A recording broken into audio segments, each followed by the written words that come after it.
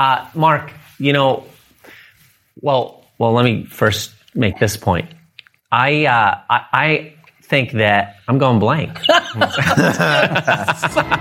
happening. Welcome to the podcast. Mark Spence, Ray Comfort, Oscar Navarro. Today, guys, we're going to talk about going blank. Isn't it public speaking, they say, people would prefer over death? Or no, death over public speaking? Seinfeld said that. He made a joke about one of his stand-ups about it being first before dying. Death was like the preferred over public speaking. That's right. I heard that actually public speaking was the third, many years ago. It was in a Pittsburgh newspaper, but Seinfeld changed that. Yeah. The trick is just to imagine yourself in your underwear.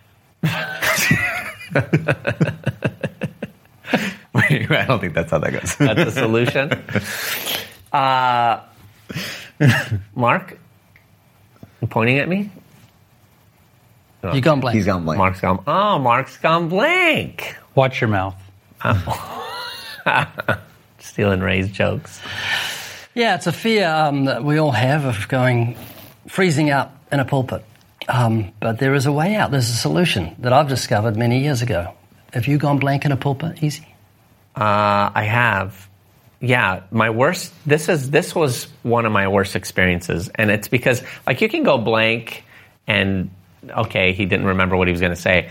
But when you forget someone's name that you know very well, I did that once during announcements, Mark, when we That's not as bad. Listen,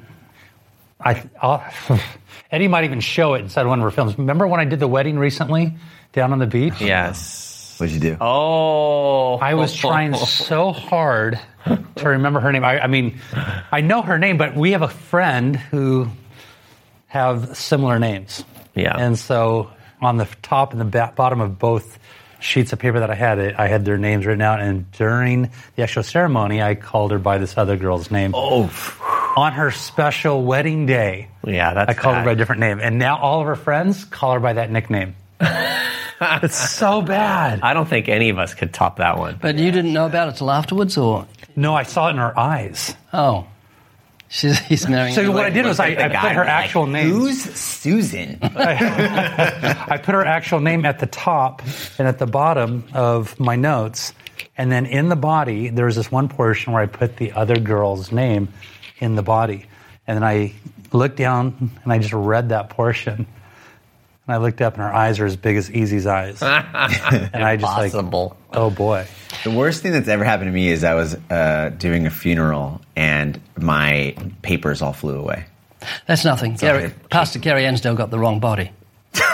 Wait, what? Yeah, the whole service he was talking about so-and-so did this and did that, and he knew him from years ago, and blah, blah, blah, and he went across the casket, open casket, and saw it was another person. Oh, He wondered why the relatives weren't, they're all sort of, what? I didn't know he went to China, sort of thing. No so way. that makes, that does top Mark. It really does. I have to admit. I watched on the But Mark, it's a good thing she didn't go bridezilla on you, because that's She's pretty such bad. a sweet lady. Yeah. She's so nice. You were fortunate. But you didn't freeze up.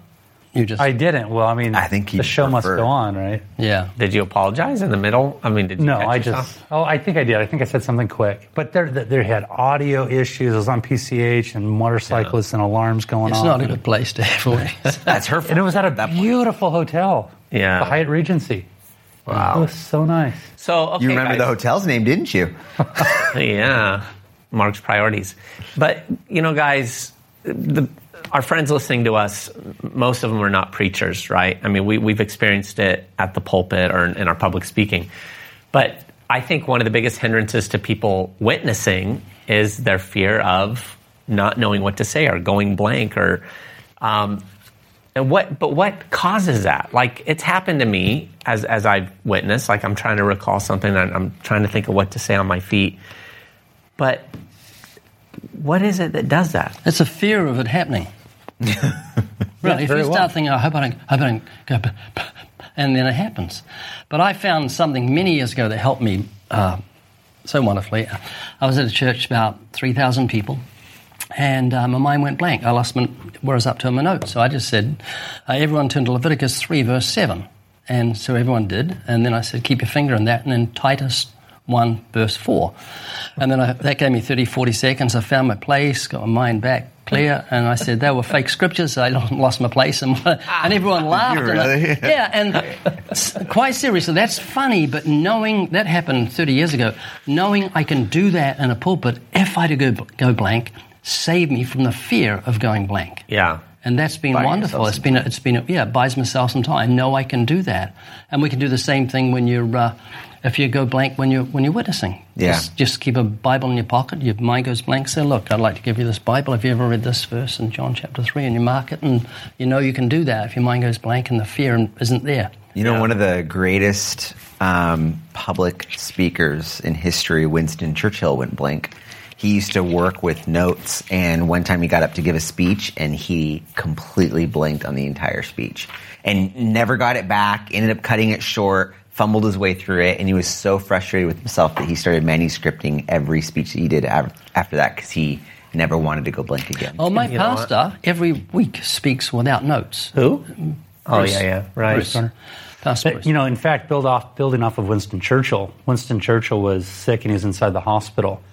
And my pastor tells a story how he had a visitor came and visited him. He was working on something, and he was asked the question, what are you working on? And his response was, my next spontaneous speech. Nice. Right. He got that from Mark Twain.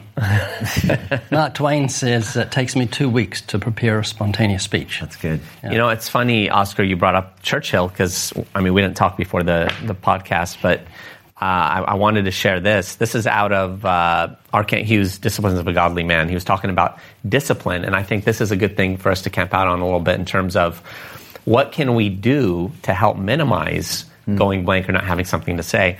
And he said this, he said, in our time, Winston Churchill has been rightly proclaimed the speaker of the century, and few who have heard his eloquent speeches would disagree. Still, few would suspect he was anything but a natural. But the truth is, Churchill had a distracting lisp, which made him the butt of many jokes and resulted in his inability to be spontaneous in public speaking. Yet he became famous for his speeches and his seemingly impromptu remarks. Actually, Churchill wrote everything out and practiced it. He even choreographed the pauses and pretended fumblings for the right phrase. The margins of his manuscripts carried notes anticipating the cheers, hears, prolonged cheering, and even standing ovation. This done, he practiced endlessly in front of mirrors, fashioning his retorts and facial expressions. F.E. Smith said, Winston has spent the best years of his life writing impromptu speeches.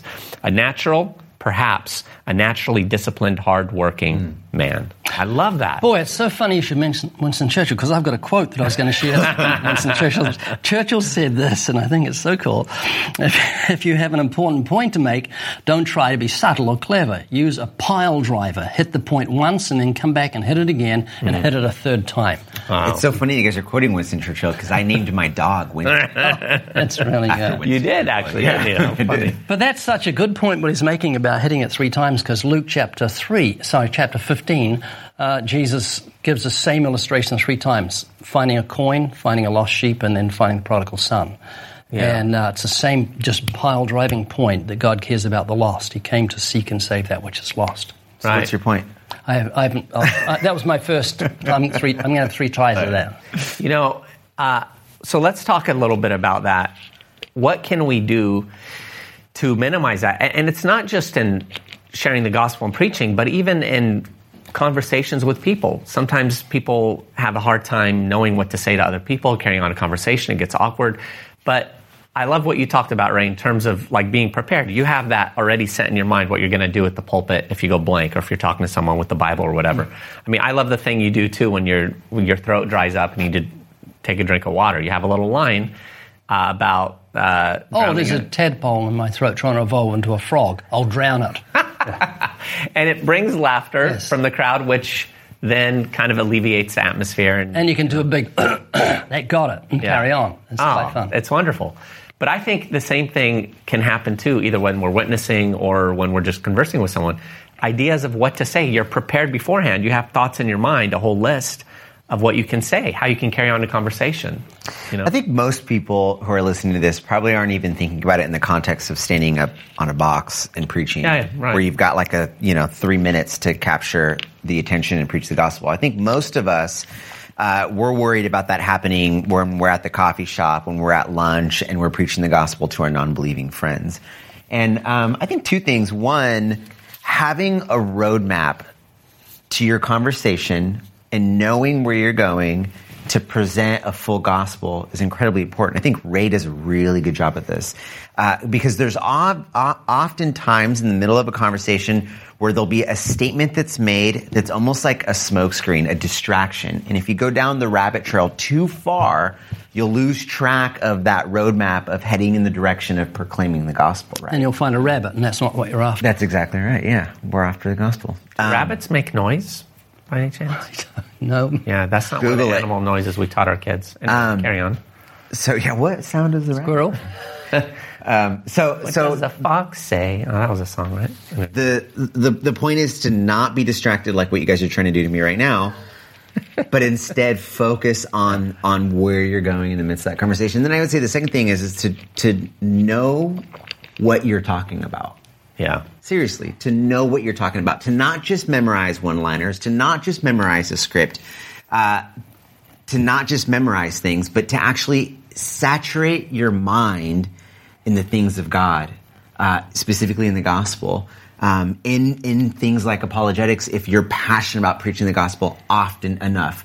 Saturate your thought and your mind to that, because then you can navigate a conversation, and when you hear something new, you'll have a category for it. You'll have direction for it. You're not just trying to recall a one-liner that you put away 6 months ago, because that's when you're tapping into those specific memory banks, I think that's when your mind tends to go blank. But when your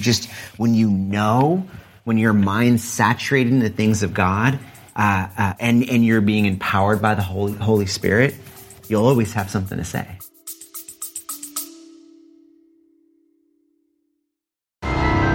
Hey, listener. Have you ever imagined yourself having a box of goodies for you to give away to every friend, loved one, non-believer that crosses your path? Well, now you can get one.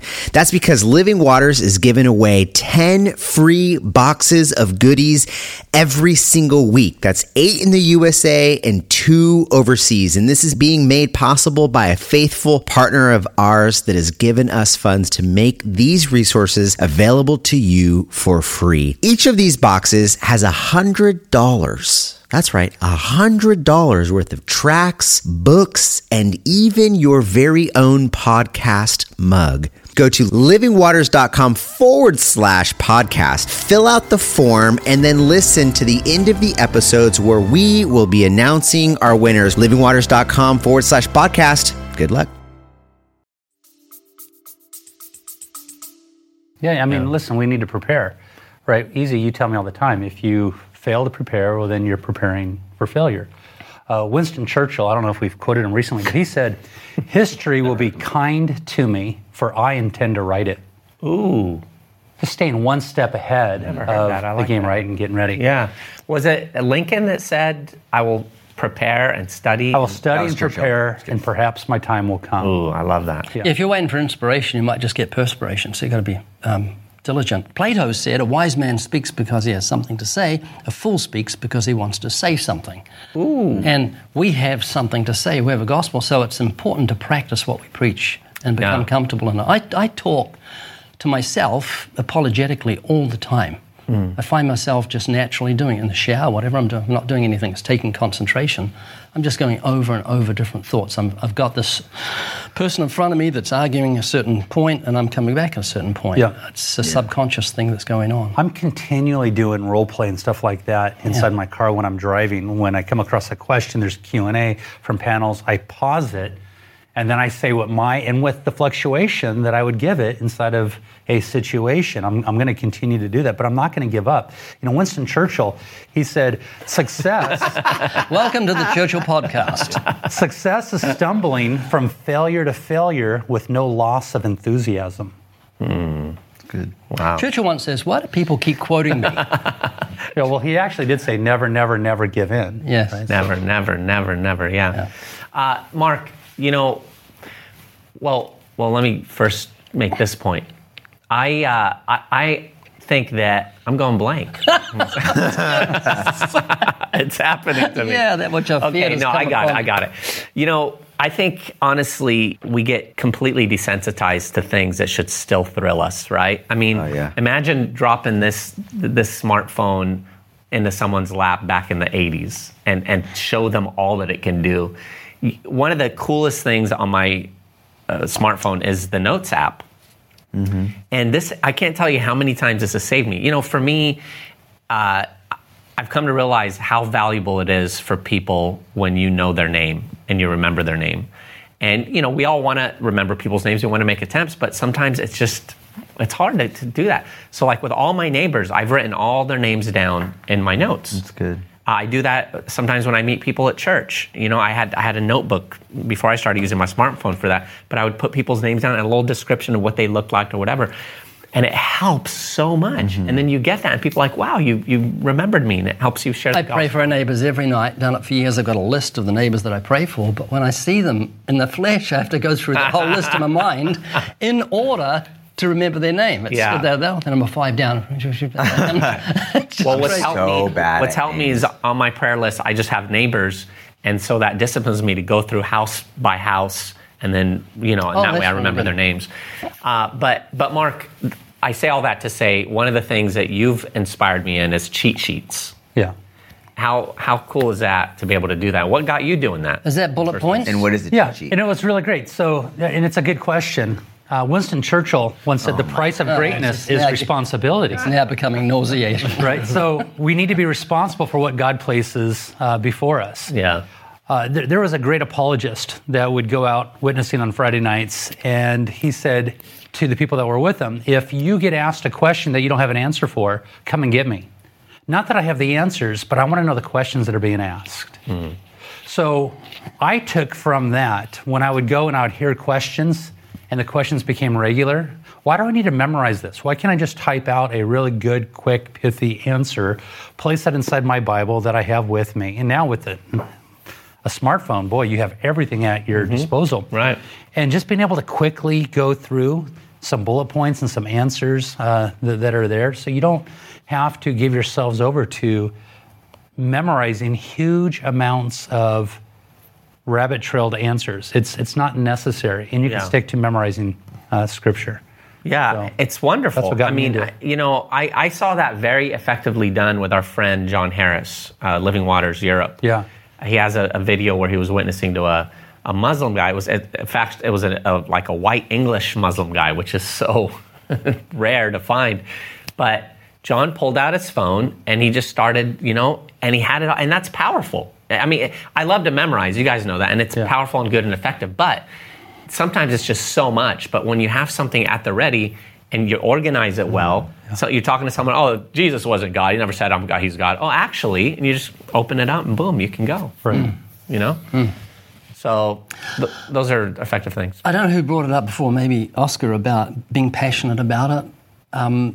You study for that which you're passionate about. Mm-hmm. It's what people, it's what you do. D.H. Lawrence said, be still when you have nothing to say.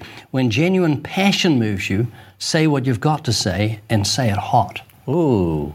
Yeah, and if there's anything we should be passionate about, it's people's salvation. Right. And that's what I talk about. You know, we've got to overcome our fears. We've all got fears, but like firefighter may become fearful, but he's not going to be a firefighter if he doesn't overcome his fears. Yeah. He's got to pull himself together when he sees people in danger. And when we see people in danger, my fears are nothing. My going blank is nothing compared to what is in store for them if they die in their sins. So that's why we've got to overcome it. I was having this conversation with a friend of mine who was like, I could never wrap my head around all of the information to be able to have like something to say if somebody had a tough question for me. But this same guy is in like 5 fantasy football leagues, wins like 4 of them every year, and knows every quarterback, every tight end, every wide receiver. He knows their stats, the team who's playing. Like, I can hear him have a 45-minute conversation, and he is rattling off names and data and stats and who's got the bye week.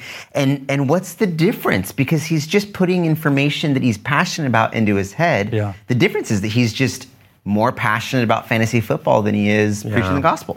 Yeah. You know, it's funny you say that. A friend of mine, this is probably over 25 years ago. In fact, he and I were texting this morning. We're still really good friends. But I worked with him. He was brilliant in the workplace. But he would say to me, Easy, how do you memorize scripture, and how do you share the gospel, and how do you know things about, church history or facts about Christianity or whatever? I wrote him a letter.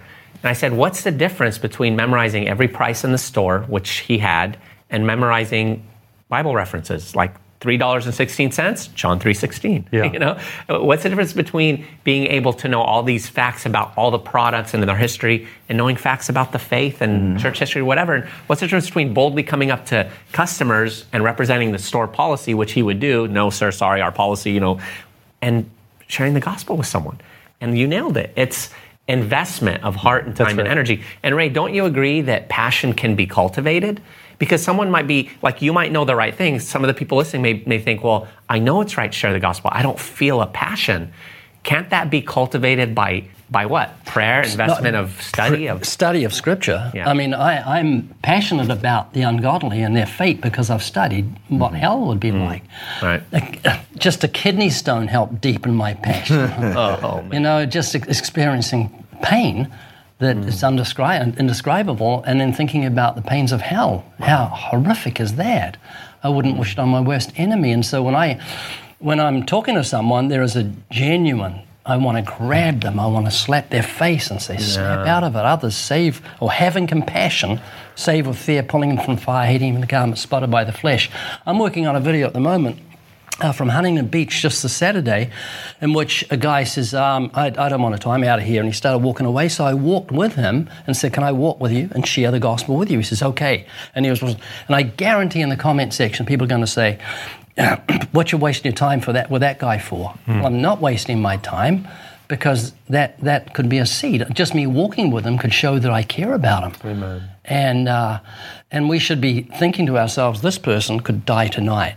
Yeah. And I'm not going to be dispassionate about him, if that's, or apathetic about him. I'm going to have compassion and care. That's good. That's good. Yeah, and, people, I think, oftentimes don't realize that when you invest your heart and mind, and soul, I love the saying that says, lead with your will, let your emotions follow. And I mean, Jesus made it clear, where your treasure is, there will your heart be also. And so we have to invest. When you invest your time in something, I mean, imagine you write a whole college paper and then it disappears after you've spent 10 hours writing it for whatever reason, your file goes bad. You're heartbroken because of the time that was spent, because time is valuable, And when we invest our time like that, it's going to be, our heart's going to follow it. I think a lot of times people are relying upon their strength, their intelligence, something that they think is a natural gifting, but it's not. We need to have that continuous effort that we put into it, and it is the key to unlocking our potential, said Winston Churchill. Oh, goodness. What do you guys recommend to somebody who might be listening and they're really about to get their feet wet with evangelism? Where do they start? What do they start reading, memorizing? Where do you start preparing? Does anybody at all Stop it, Oscar. Ray Comfort is dying. Mark, what do you think? Yeah. Ask questions.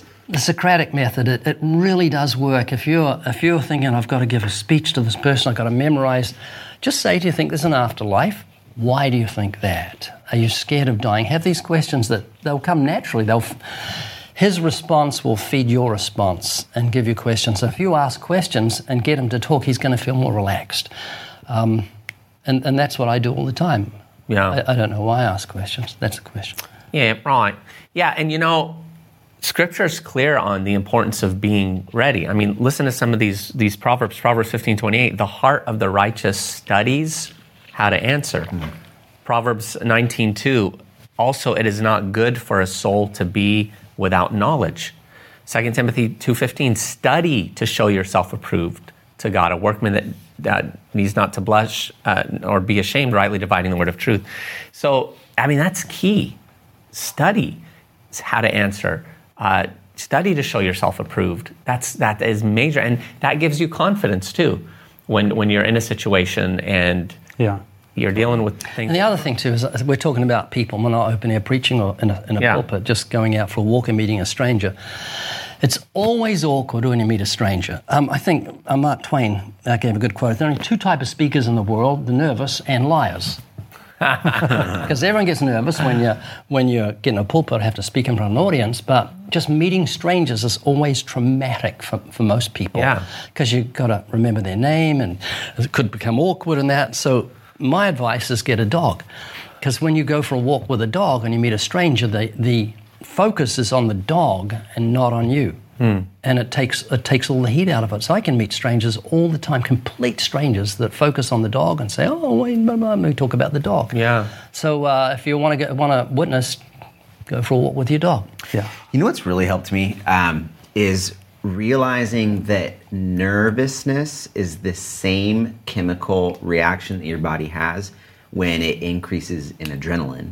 And adrenaline gives you power and strength to do things physically or emotionally that you couldn't otherwise do. And so just the other day I was preaching at a much larger church than I'm used to preaching at, and I was feeling pretty nervous backstage. And it was really helpful for me to think about, wait a minute, this isn't just nerves, this is adrenaline, and let me look at it from that perspective. But it's a horrible feeling. It's not a nice feeling, nervous. A nervous man is a praying man, you once told me many years ago. Yeah, that's true. If you're weak at the knees, drop onto them.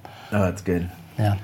And it's weird because you could have done something so many times. Mark and I were talking about it the other day in terms of how much we've spoken over the course of the last 25 plus years. I mean, from all the conferences and retreats and churches, and I mean, a lot. And yet you could still feel nervous. It's bizarre. But it's good. It does bring you to trust in God. It keeps you dependent on the Lord. Yeah. Absolutely. And also, one of the things I try to say regularly to myself is it's going to work out. It always has. It always will. And it's remembering that God has always gotten you through it. And what are you nervous about? These people, especially in a church, right? They're here to listen to you. They're friendly. You know what I mean? And not only that, humor is just such a wonderful way to get rid of your fears. I know I always, when I get into a new pulpit, begin with humor. It's usually a joke about something dumb I've done or something like that. And it makes them laugh, and that releases my fears, but it relieves their fears that I'm going to be as dry as old toast. Yeah. If I've got a sense of humor, they think, this is not going to be 30, 40 minutes of just hearing a guy ramble on about nothing. He's got a sense of humor. He's human, and it helps me and it helps them. And I know you have your places like Churchill, your places where you know people are going to laugh. Oh, yeah. And that's, although it didn't work once when I spoke at a big Christian school assembly, where I didn't realize half the audience were non-Christians. Oh, yeah. And so I was with you then. Yeah, you're with me. And I just said something that just always has them rolling in the aisles. And no one rolled in the aisles. Yeah, no one. Right. It was a Christian university that also admitted unbelievers. Yes. And it was a form of outreach, to influence them. But I spoke twice at that same place. And same thing? So, there's times, it's funny with humor because there's times when it's the audience's problem because you've done this joke 1,000 times and they always laugh, and then this one doesn't. It's their Do you problem. explain that to them? You say, hey, look, that was funny, but you guys have no sense of humor. I often throw the blame back on God in the sense that He came to seek and save that which is lost. Remember that I'm but dust. Right. I like to say, Christianity, and I didn't come up with this, obviously, it's nothing new, but Christianity is one beggar telling another beggar where to find bread, and we tell people about the bread of life, which is Jesus Christ. Yeah. And you consider that we're all worms, but we're glowworms. Right? That's what Winston Churchill said. I did not. He did not, too. Mark. Oh, Mark. We need to get Google away I from think Mark. we're doing him a disservice now. Churchill These are rampage. good quotes that are That is a good quote. Yeah. I'm going to use When that Mark one. Spence discovered Winston It's like Churchill. scratching. You've got to stop scratching after a while or you'll draw blood. Who said that? I just Was said that that. No, I just said that.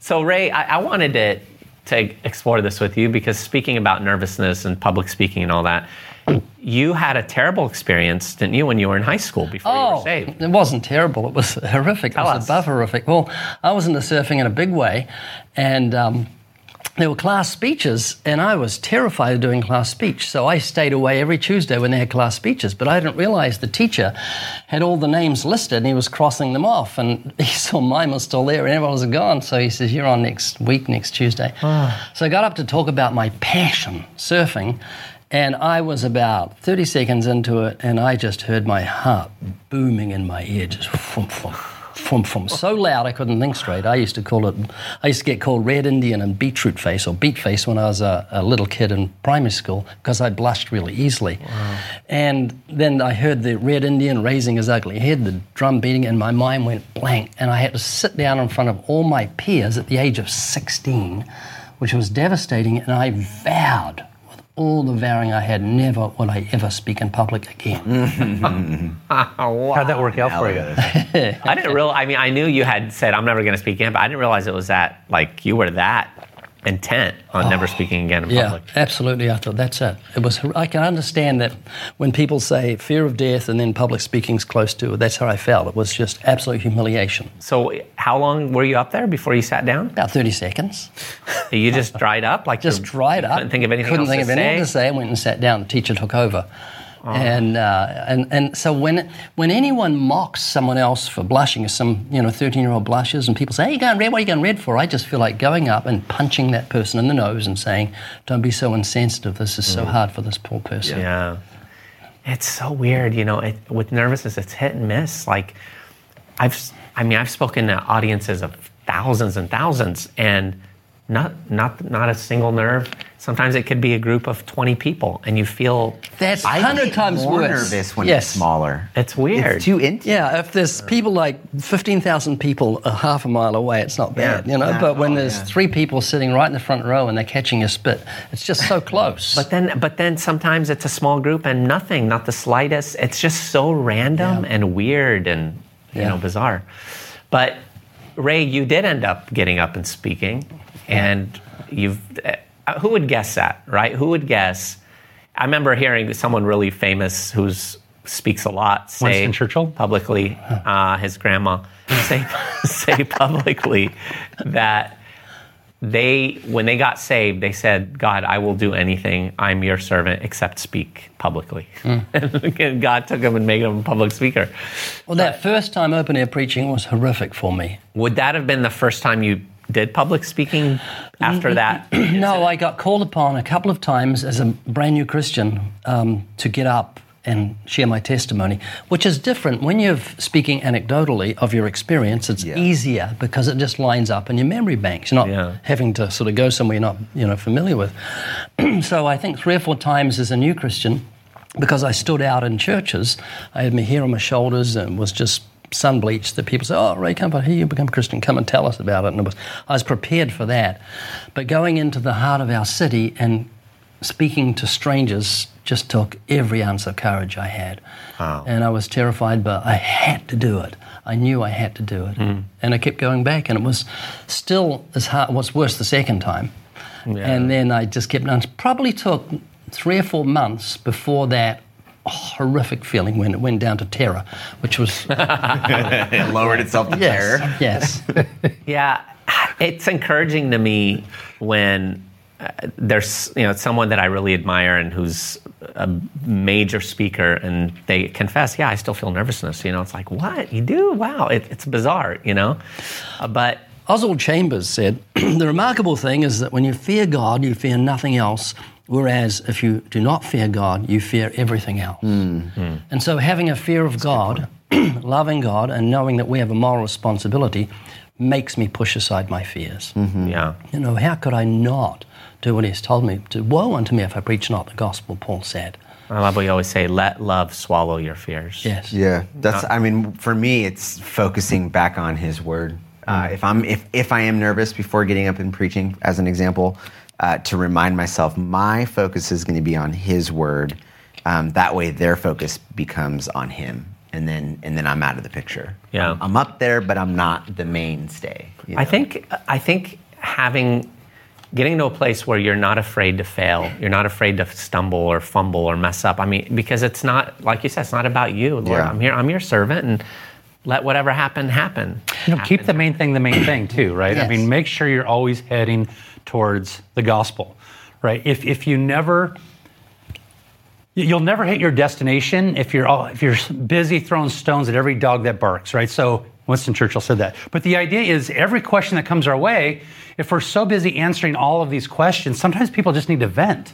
Yeah. They need to get things off their chest. I allow people to just say everything and anything that's going to go their way and pull the old Ray Comfort move. Oh, that reminds me. How many lies do you think you've told over the course of your life? Or how many things have you stolen? Keep the main thing, the plain thing. Speaking of the main thing, it's always good to have water on the pulpit. Well, not water on the pulpit, a glass of water on the pulpit, because when you get nervous, the mouth tends to go dry. Remember that old story about the African chief? Yeah. They lined the potential of someone who's supposed to commit a murder in the tribe, and they said, whoever can't spit dies. Because your saliva dries up if you're fearful, and the guilt will produce fear. I mean, my saliva would dry up anyway if I'm innocent in a situation like that. But I know, Easy, it's important for you. Your mouth has gone dry seriously recently. and that's what's weird with that is even if I'm not nervous, it'll do it, at times. And I've noticed when I take people through the commandments and they've got a drink in their hand, they drink real quick as we're going through this. And I think, But you know what? You know what's helped me? I did this at a recent place I spoke. I hydrated myself like crazy the night before, like a camel. I mean, I drank and drank and drank. And then I hydrated myself that morning, and then I had a humidifier on through the night. And I in the morning, I'm breathing in the humidifier. So I went to the bathroom 30 times during my message. But I never once. I never had a dry throat. What I think is really important, too, that we haven't really discussed is, again, I'm thinking about the person who's about to have a gospel conversation. They want to proclaim the gospel. They're worried that the person's going to ask a question. Most people that you talk to are not well prepared. They're not the atheist that wrote a book. They're not that online troll that has, a bunch of one-liners in their back pocket. They're sincerely sitting down with you to learn about your faith, to share their story with you. And I think a big part of this is just being a really good listener, being a sympathetic listener. Because if you're not a good listener, you can have the right answer to the question, but deliver it in the wrong kind of way. Yeah. Just one primary example is if somebody's asking you a question about suffering, how are they asking you that question? Are they asking you in a way that sounds academic, where they're thinking to themselves, how does it add up that a sovereign God who is loving would allow suffering? Or are they asking you because they just attended the funeral of their sister or brother who just passed away? Yeah. And they're sincerely asking you, where is God in my pain? And so I think a huge part of not allowing your mind to go blank is to just be a good listener, to be incarnate in the conversation. That's so true. When that happens to me sometimes, I come back with saying, I lost my mum and dad. They just died recently. And that gets their hair down on their back, so to speak. They because I'm empathizing with them, and I've got a sense of compassion. And sometimes we don't know why God allows suffering. And read the book of Job. But that's a question that probably makes most of our listeners feel that's going to make my mind go blank. So it's good to go over in your mind what you would say if someone says, why does God allow suffering? And they've got a tear in their eye at the same time. Yeah. Yeah, I think it's that hybrid of being prepared, but also being prepared to change course, even if it's something that you're really familiar with. Oscar, that's so powerful. In listening, people know when you're just waiting for them to get done so that you could give your point. Like me right now. Yeah, hurry up, move it on. Yep, right. But no, when you are listening, you're tracking, and that leads to questions when you're sincerely wanting to know, which shows interest, and that all has a big effect. Yeah. So, this has been just good. And guys, look, we have things to help you. One of the things Ray mentioned was, being prepared. One of the things I've seen Ray do is give tracts to people. Like the Curved Illusion. When I first met you, Ray, you did the Curved Illusions, and I thought, wow, it gets your attention. It deflects off of you, and then it can create conversation too. And so you produced this little tract, Ray, from something my beautiful wife sent you. I want to explain it to us? Yeah, your beautiful wife is my daughter, just in case people are wondering. Oh, yeah. This is awkward. It was awkward. Yeah, it's hard to explain on radio. You'll have to explain what that picture is on the front. It's a doctor talking to a patient. You want to read it? How much longer do I have, doc? And the doc says 4. And the man says, 4 what? Years, months, weeks? The doctor says 3. 3 seconds. 3 seconds. And it really makes you laugh about death. And on the back, if I could have it across here, I can actually read it. This is a great getaway track because it says sometimes we joke about death, but it's really not funny. Life is frightening enough, but death makes it worse. If you've ever wondered if there's something you can do about what the Bible calls the king of terrors, there certainly is. There's nothing to do with, and it has nothing to do with becoming a religious or a good person. If you're interested, simply go to needgod.com or run your phone over this QR code. And so it doesn't even preach the gospel, but it takes someone instantly by running their phone over the QR code to needgod.com, which clearly gives the gospel. So this is a great little track. It is my new favorite track. Yeah, for sure. to just leave lying around or to give to someone. Yeah. And so that's very exciting. So that's available at livingwaters.com. Yeah, and then also, friends, another great thing that you can give away. It's real small. It's a little book by our friend Tom Hammond called Solving the God Puzzle. Can we know with certainty God exists? It's amazing. You can get them through Living Waters.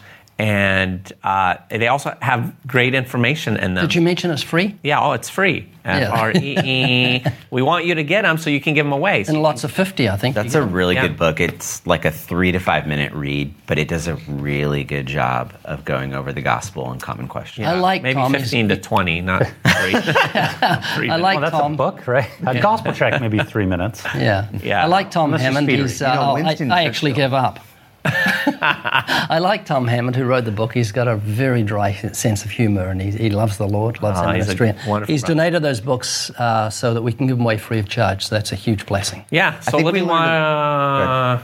Go ahead. No, Yeah. please all the way. I'm closing, so you better go. I was about to say, I think we learned a valuable lesson today, which is never ask Mark to officiate your wedding. Yes. Yeah. Yes. Or mention Churchill around Mark Spence. I'm Ever. Don't never introduce going to Mark quote to Churchill news again. stories. Yeah. I got a good Churchill quote right Oh, here. yeah. So friends, thank you for joining us today on the Living Waters podcast.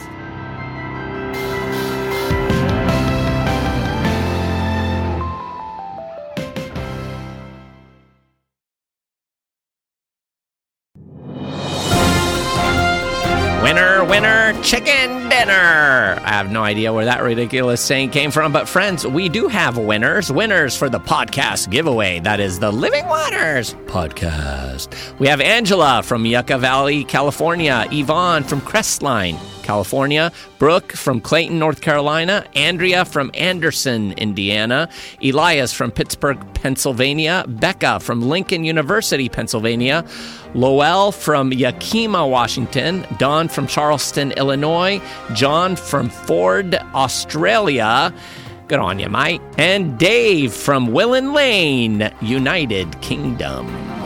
Congrats.